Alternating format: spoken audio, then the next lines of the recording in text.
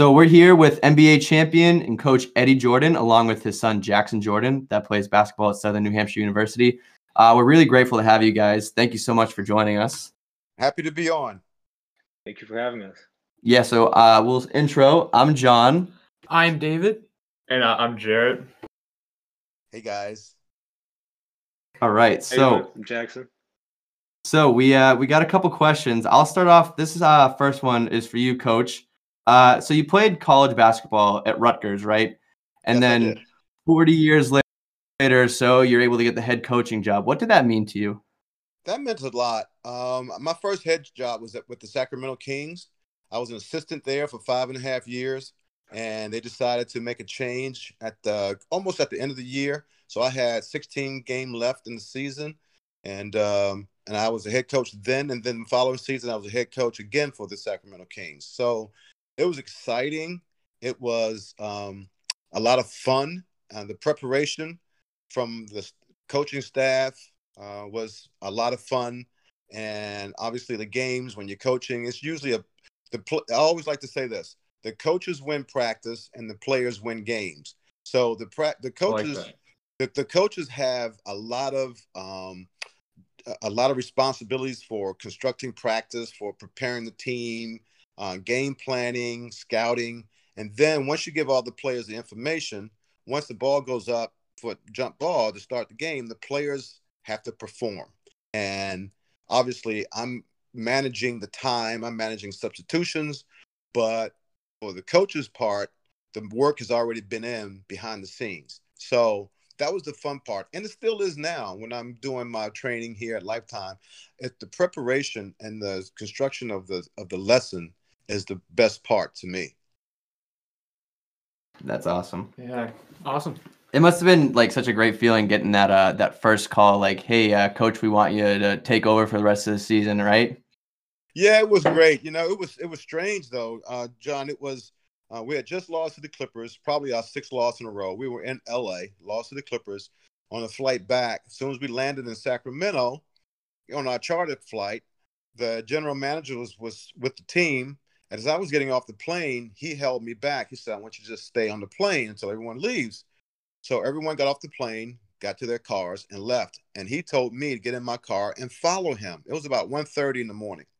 He said, "Follow me to my house." It's about 25-minute drive. I followed him to my house. On the way there, I called my mother, who was in Washington, D.C. And I said, "Mom, I think I'm going to be the head coach." And it's already like 4 o'clock in the morning for her. So I get to his house. He says, "Look, we're going to name you the head coach. I want you to stay here because I don't want any leaks. I'm having a press conference tomorrow to relieve the head coach, and then I'll announce you as the head coach." So that's how it happened. I stayed up all the rest of that night just writing pages and pages of notes and notes. And in the morning, he had a press conference to relieve the coach. And then 2 hours later, he announced me. We had a press conference. He announced me as the head coach. It was pretty strange, but that's how the NBA works sometimes. Wow, that's incredible. That's awesome. All right, Jackson, I got one for you. Entering your second season at SNU, what kind of role do you expect to be playing if you're able to have a season because of COVID and stuff? Right. Well, honestly, we have a lot of new guys. A lot of guys from last year left. So basically, like maybe more than half of our team is new. Oh, So, Wow. Yeah, we have a lot of guys, that are unsure of what their role is going to be. Besides maybe like a handful of returning guys. Corey knows, Mikey knows what he's going to be, same as last year. But I'm trying to establish myself on the team still, because last year was my first year. But I'm trying to get into like a two-way player role, like I guess, focused on defense because our team needs that definitely. And also be able to score on offense a little bit, but so I can stay on the floor for as long as possible. But, Awesome. Yeah, they're definitely. It's going to be different at school this year. A lot of new faces. It's crazy. It's literally a completely new team. yes, and it was like that last year too. Yeah, it's just a revolving door there right now. It's just strange for everyone. Every college, every NBA team, everyone, high school. This is a very strange season for everyone if there is a season. So, so it's just a strange year, and hopefully we can get past it in a few months. Hopefully. Yeah, hopefully. It must be just like insane trying to start like all like with a new team and then like not knowing what you're getting yourselves into. Yeah. Oh yeah, definitely. But we have a pretty talented team, so I think we'll figure it out quickly. Our talented Oh players, yeah, the guys know definitely. each other. The guys know each other well from texting all summer, hanging out a little bit. So we already have some good chemistry. Just we got to put it on There the you court. go. All right, Coach. I have a question for you about Jackson. How much of your own game do you see in him, and did you train him to have a similar skill set to yourself, considering both you guys played guard? Jackson loved the game from the beginning. He was just an addict from the beginning, man. He was a gym rat. He loved playing. He loved watching it. He loved going out in the driveway, shooting, working on his game. I Jackson follows me because I was a defensive-minded player first, and Jackson's the same way. He's got great defensive fundamentals. He has a desire to play defense. I had the same qualities, the same skill set, and I wasn't a big-time scorer, but I made layups and I made my free throws. So that was important. I always tell Jackson, make your layups and make your free throws. But we have the same sort of, body style. We're about 6 feet, 6'1". We're very good defensively. We have a defensive mindset. And so he follows me that way. I didn't train Jackson on a daily basis. He was, I coached him on his 8th grade team. I watched him on his AAU teams. So I felt that other people need to coach him other than myself. And I didn't want to put a lot of pressure on Jackson because I've learned over the years that when you put that much pressure on your son, that he might not like the game. He might, it might be too much. I wanted him to have it in his heart, not from me. And he has it in his heart. And that's the most important part. Have fun with it. It has to come from within. And that's where Jackson is. He loves the game. He loves studying it. He has a passion for it. And I'm glad it turned out that way because if I had put too much pressure on him, maybe he wouldn't have liked it. Yeah, for sure. I mean, what else do you want as like a former NBA player and an NBA coach for your son to actually have that love and desire for the game and like not for it to come through you directly? Well, I think he's going to follow in my footsteps a little bit just on his own because I know he loves studying the game. He watches it. He knows players. He knows strategy. And I do believe he's going to be a terrific, terrific coach. On what level, that's going to be for him to decide. He can be in high school. He can be great as he moves up in the ranks. When I wanted to coach when I was in the 9th grade. I didn't think I was going to ever play in the NBA, although I had dreams of it. I played against the NBA players when I was in high school, and I knew I could compete with them. But my dream from the 9th grade was to coach. And I grew up in a tough area in Washington, D.C., Southeast D.C., and I saw with our coach and our 8th grade team and 9th grade team, I saw how he changed guys' mindsets and how he got them to be disciplined and to follow instruction and to work as a team and be good teammates. And I knew no one else in the neighborhood could do that but the coach. And if these players that I played with in the 9th grade didn't have him, they would have been in the streets doing other things that weren't good because that's the neighborhood I lived in. So I said, if I can change kids' lives in that capacity, that's what I wanted to do. And I knew that when I was in the 9th grade. Wow, that's crazy. That is like someone like that young, you want to basically inspire and help kids and put them in the right direction that like kids your age at the time. That's incredible. It's a life changer. That's what we're here for. We're here to help.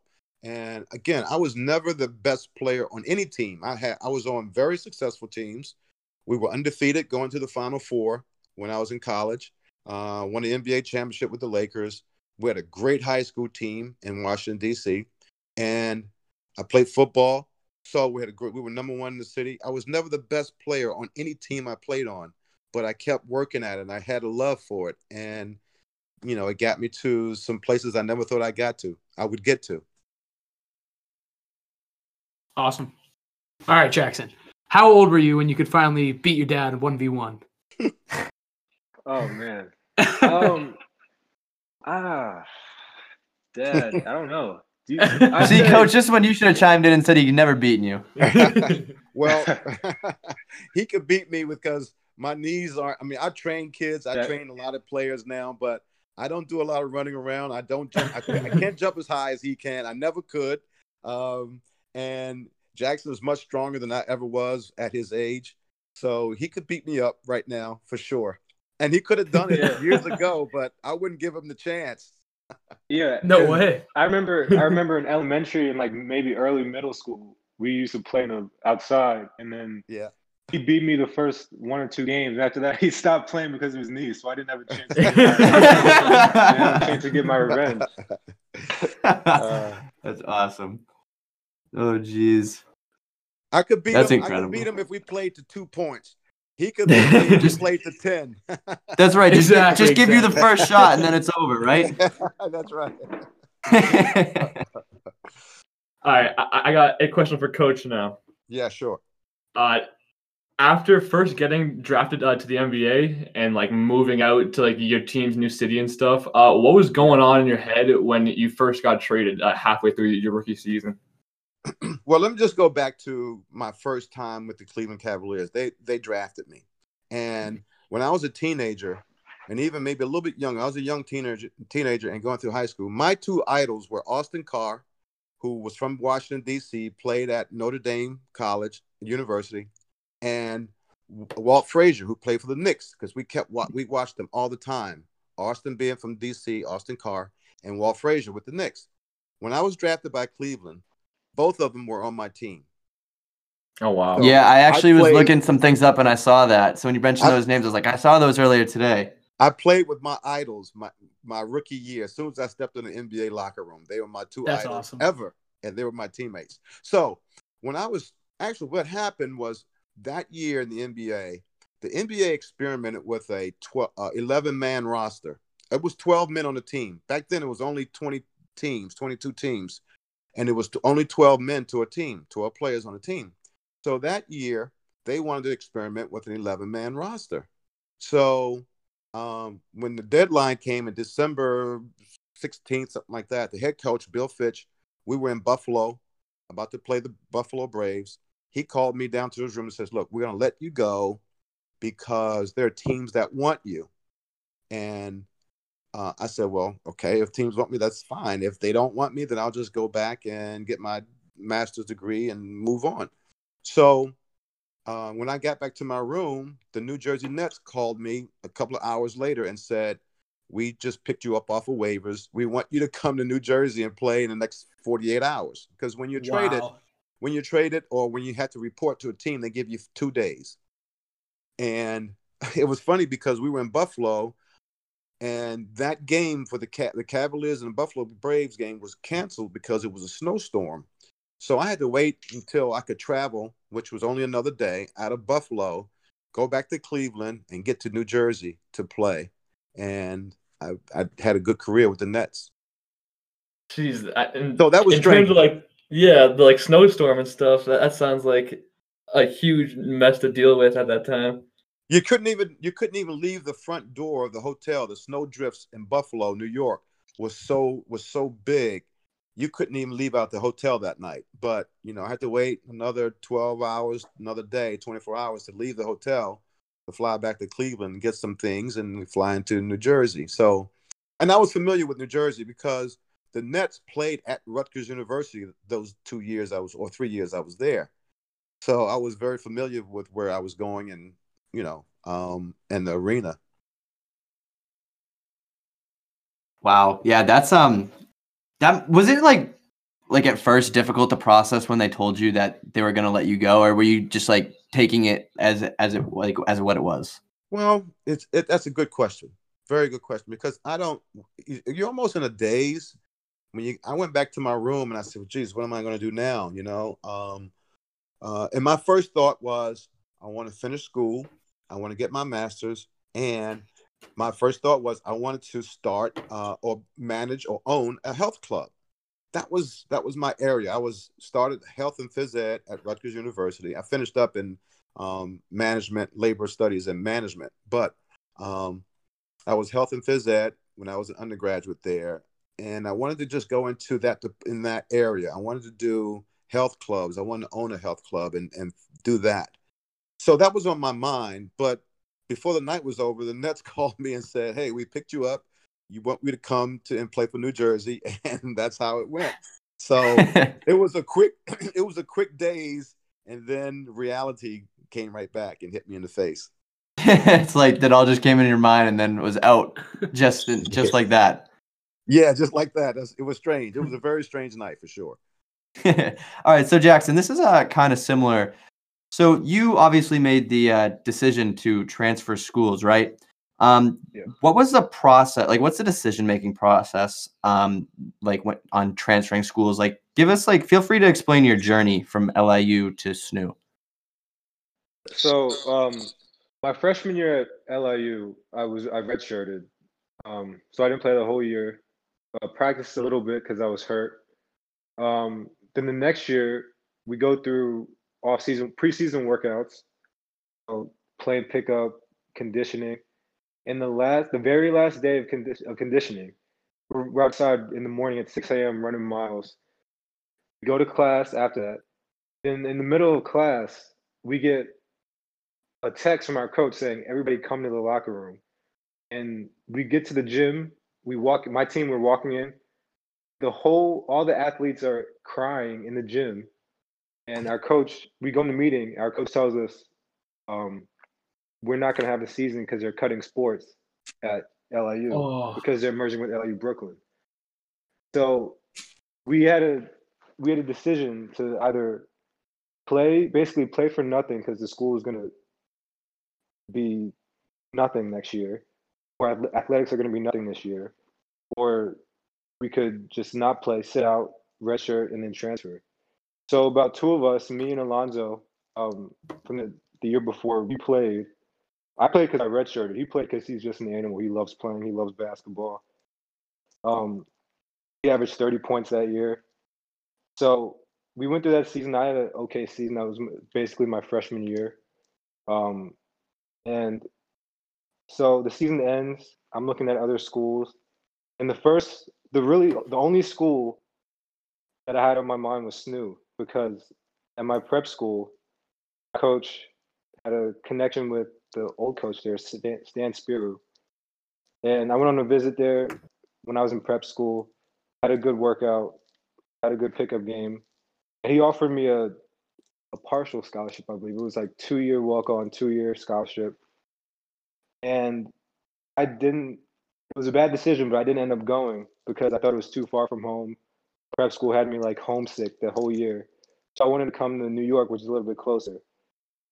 And then school gets shut down, athletics get shut down. And I get on the phone with my prep school coach.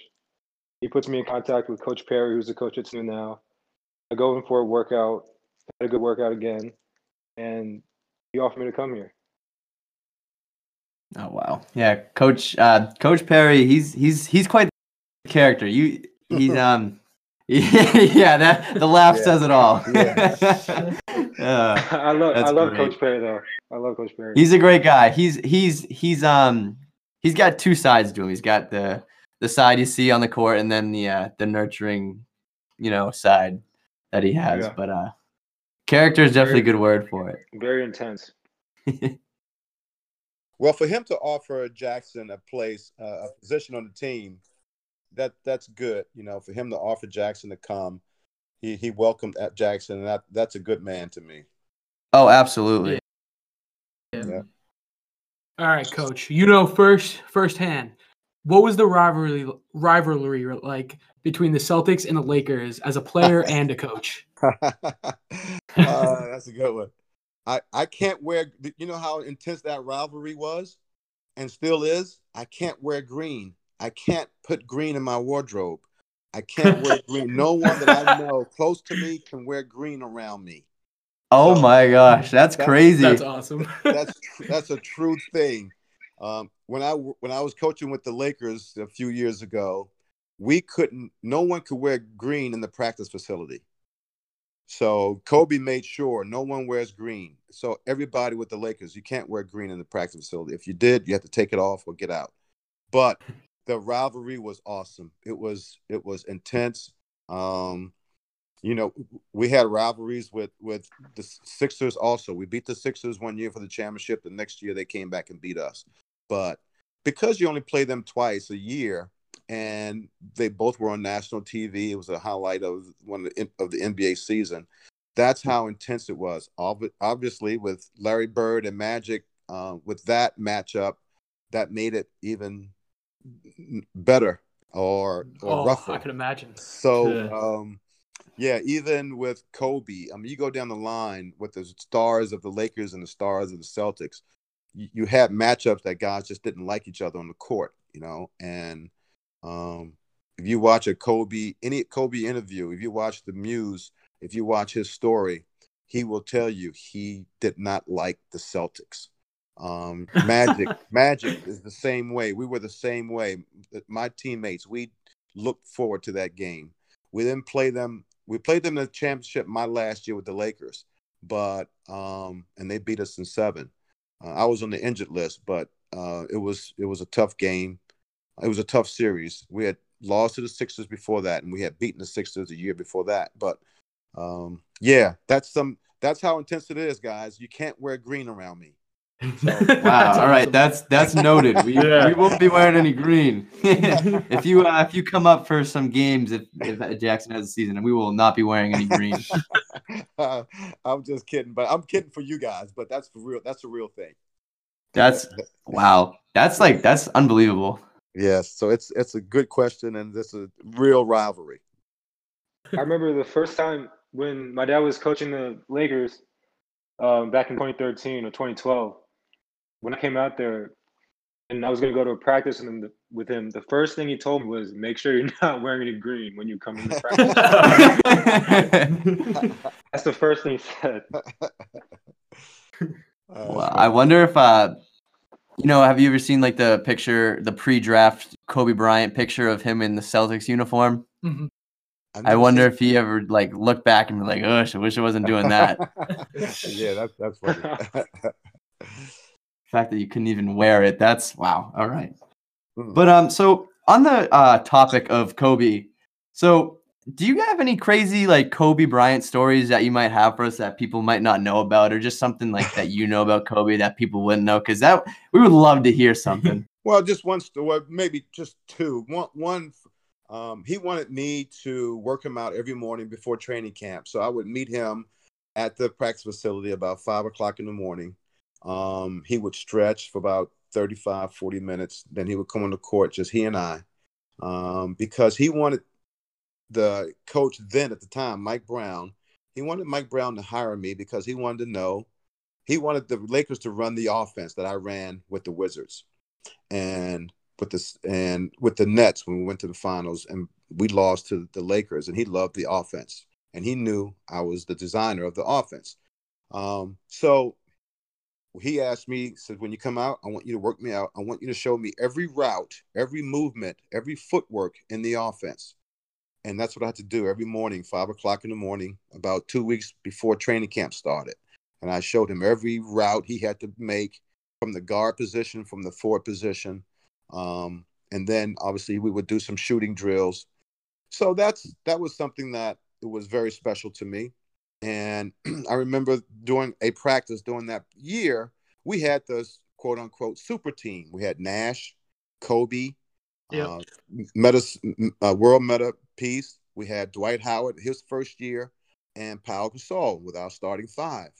And Dwight was just coming off of his back surgery. He wasn't really supposed to play a game until mid-January, but he came in training camp. He played the first game of the year. And as you know, we weren't having a great year. And one practice, Kobe and Dwight were on the same team, and they were really going at the other team. It was really a fight in practice, a battle. And for one of the last possessions of the game, of the scrimmage, Dwight didn't get a rebound or a loose ball. And Kobe was so mad at him. He was so mad that he walked off the floor. And, so the other team scored, and Kobe and Dwight lost the scrimmage. So Kobe walked off the floor, and he made eye contact with me. And I kind of whispered, I said, Kobe, you got to tell Dwight he's got to get that ball. I whispered. So he was near the table. He was near the scorer's table where we have all the tape and the gum and all the stuff. And he wiped that table out. He just wiped it out. He said, Eddie Jordan, I don't have to tell him anything. And he just went off and off and off. And I'm like, oh my gosh, I didn't want anyone to know that I told him that. That's why I whispered to him. So he was so mad. He wiped everything off the table with his arms and just went off and said, I shouldn't have to tell him that. And blah, blah, blah. So, but on Dwight's defense, Dwight still was recovering from a serious back surgery. And this was not even Christmas. And he wasn't supposed to really play until January, but he had played up to that point. So, yeah, Dwight had some limitations physically at the time. But Kobe didn't want to hear it. He didn't want to hear it. But so that's the only Kobe story I have. And I was there. That was a year at the end of that season when he tore his Achilles tendon. And, he wanted to shoot those free throws when he should have been off the floor, but he made those 2 free throws and he walked off with some help. And that was a sad night. Yeah, you gotta tell him what Kobe does when he wants the ball. Why do they call him the Black Mamba? Because he makes this hissing sound that's really? when he wants the ball. Yeah, he'll break the play. Like, okay, Kobe, you're supposed to go around this screen, pop out, catch it, pass it. He don't want to hear that. That's the sound, like a hissing sound of a snake. There's no play. Just throw it to me in the post. So that was Kobe. That was the Black Mamba. Oh my gosh, that's crazy. When Jackson came out to LA, he watched a couple of games, and Jackson came back in the locker room, in the training room, and he said, he introduced himself. I introduced him to Kobe, and Kobe said, "Yeah, I heard you went to my junior high school or middle school, wasn't it, Jackson?" Yeah, middle school. He went to Kobe's middle school, so Kobe remembered that. That was funny. Real quick, it's funny that you brought up Kobe and Dwight because social media thinks they have like a really bad beef. So, can you speak on that? Like, do they actually have beef, or was just Kobe like that in practice? Well, no, Kobe. We weren't having a great year.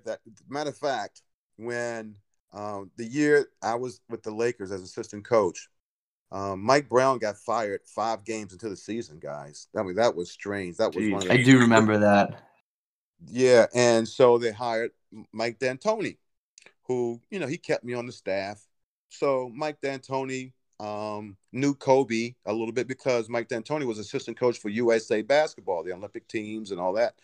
So, we weren't having a great year. We were in Memphis for a game. And at shoot around, something happened. And Mike D'Antoni says, look, let's go back to the locker room and let's all our problems out. Because everyone knew there was a tense sort of atmosphere with Kobe and Dwight. Because Dwight has this, he has this joyful, childlike, personality. He's just always laughing. He makes some jokes, but he works hard. He loves playing. He wants to win. But Kobe wasn't like that. He wasn't childlike. He wasn't happy. He wasn't that type of guy when you're playing basketball. So Mike D'Antoni says, look, let's air all this out in the locker room once we're done with shoot around. And we're in Memphis.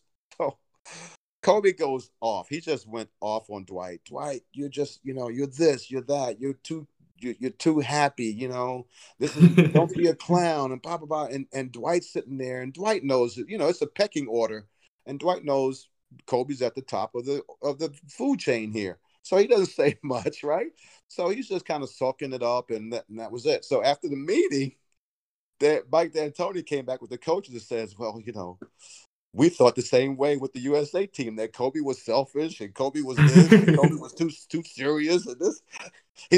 So Kobe, to end that rant that Kobe had, Kobe says, that's why USA basketball didn't want you on the team, right? That hurt Dwight.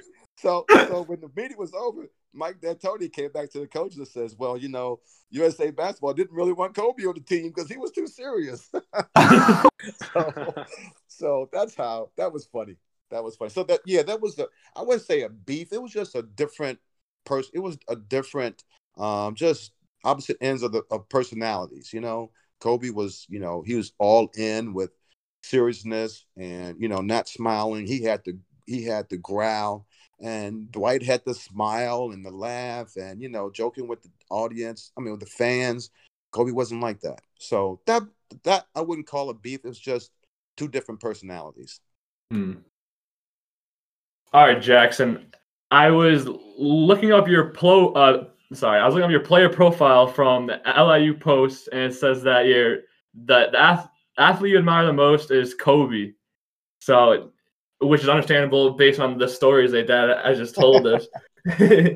But can you share your favorite Kobe moment, whether it was like watching one of his games or something that happened like with him? Well, my favorite Kobe moment was definitely the moment my dad talked about earlier, me being able to meet him back in the locker room in Los Angeles. But watching him play, I'd say the moment that sticks out to me is his 60-point game. It's like the energy in the building. Yeah, chills every time you watch it. It's crazy. His last game as an NBA player, right? Yeah, that was his last game. That what made it so special. It was his last game. Everyone knew it was his last game. It wasn't like he retired months after that. He knew that was his last game, and everyone knew. And he scored 60. That's amazing. Truly amazing. Yeah. Also, my other one, the same season, I saw him play in DC because it was obviously his last time coming to DC. He didn't have too many like great games that year, but when he came to DC, it came back against the Wizards. He hit like 3 clutch shots within the last minute of the game, and the Lakers won. It was just crazy to see in person. I mean, as Celtics fans, we all grew up like kind of not liking him so much. But I mean, after he retired, like a lot of like us and our friends like really appreciated how great he actually was. Yeah, I wasn't really the biggest. He was unbelievable. I wasn't really the biggest Kobe fan until my dad started coaching him. I was really a Gilbert Arenas guy until then. Ooh, there you go. Oh yeah, Arenas. Yeah, that's incredible. Just like all the things you get to experience going through the league as like a player and a coach. So that actually kind of leads me into my next thing. So like, there's an incredible list of people that you've either coached or played with, starting like Allen Iverson, Kareem, Magic Johnson, even, you got some Brian Scalabrine in there too, I'm pretty sure. Like, what is it like being around like these larger than life people? Like, cause us, like, we're 20-year-old kids that if we saw one of these guys, we'd be freaking out and like fanboying over them. When for you, it's like normal, but it's like, what's it like? Well, it's for me because I was part of it, but all those guys are special because they made it to the highest step on the ladder. When you get to the NBA, it's the best in the world. You have to have some special, skills. You have to have talent. You have to have character. You have to have toughness. You have to be a good teammate, and all the things that make up of a good NBA player is just a will to be good, a will to be the best, and a will and a determination to prove your worth. So that's what it is. And guys, once they're off the floor, they're normal guys. They love to have fun. We joke. We they go out to dinner. They go out to lunch. They have families. So they have a different routine than most people. You rely on your body for your career. So after practice or after a game, you work on your body. You get treatment. You go home. You rest. You get off your legs. So that's why they are a little bit different from everyone else. They just they work on their bodies and they study the game, but their bodies are the tool, and you have to take care of your body. and that's what they do. But I admire those guys. It's very competitive world. It's a very competitive world in professional sports. So you always have to work on your game. Yeah, that's great qualities. It Yeah. takes, Coach, I got one like final question for you before we wrap things up. Okay. So like you said, you were the coach at Rutgers. So we're from New Hampshire. Did you take place in recruiting Geo Baker at all? I just kind of thought of that this morning. I did not. Geo Baker came a couple of years after me. Maybe 1 or 2, a year after me or 2. I can't remember. But I did not recruit Geo Baker. I did coach Boston College, so I know New England. I mean, I coached, and I recruited the Berkshires, the Stone. What's the prep school up there again? You guys remember? In the Berkshires and Massachusetts. I can't remember. I can't remember the name too. So I recruited a lot, and not so much New Hampshire and Vermont, but Maine. I've gone to Maine, Connecticut. So obviously Massachusetts, upstate New York. Then you had a lot of traveling to go to different schools. It's almost opposite than what it is now. You would recruit the kid in high school. You would talk to the high school coach. You go in the kid's home, and now it's, you see him. Kid may commit before his senior year. You recruit mostly AAU games and his coaches, and you hardly ever go to the kid's home. So it's almost the opposite. But no, I love the New England area, but I did not recruit Geo Baker. But gotcha. I just figured I'd ask because we don't really get much coming out of New Hampshire, so I was like, it might be worth a try. Yeah, no, I love Geo. I met him, and I've mentored him for a little bit. I mentored him a little last couple of years. I haven't talked to him since the COVID, but yeah, he's a good kid. I didn't see him in the box score last night though. They beat Syracuse, and I've got a few calls that said I didn't see Geo Baker in the box score. Did he not play? So I don't know. I was actually looking at his stats before the game, and he's only played in one game. I don't know why I didn't have time to look at that, but he's only played in one game out of 4 so far. So he might have an injury or something, or maybe it has something to do with COVID. Yeah. Wow. But yeah, he's looking good. Ron Harper Jr. is averaging 21 points a game before last night's game, so he's a good player. Yeah, very good. Solid. Yeah. Yeah, well, I think that's all we got for you. Is that it, guys? Yeah, that's all I have. Coach and Jackson, this was amazing. We really appreciate it. This is like the opportunity of a lifetime for us. We don't ever get to do anything like this. This was incredible. I had chills the whole time. John, David, and Jared, thanks, man. It was a pleasure. It's always good to go down memory lane. Thanks, guys. Oh, absolutely. And it's always good to hear Jackson. Oh, yeah, right? Yes. Because we always text, and he's always going to see some special person. So yeah, that special person that lives all the way up near me. Yeah. Call your father, Jackson. Don't forget. Okay, guys. Thanks. I love being. Alrighty, thank you. Okay. Thank you. All right, see you guys. See ya. Bye.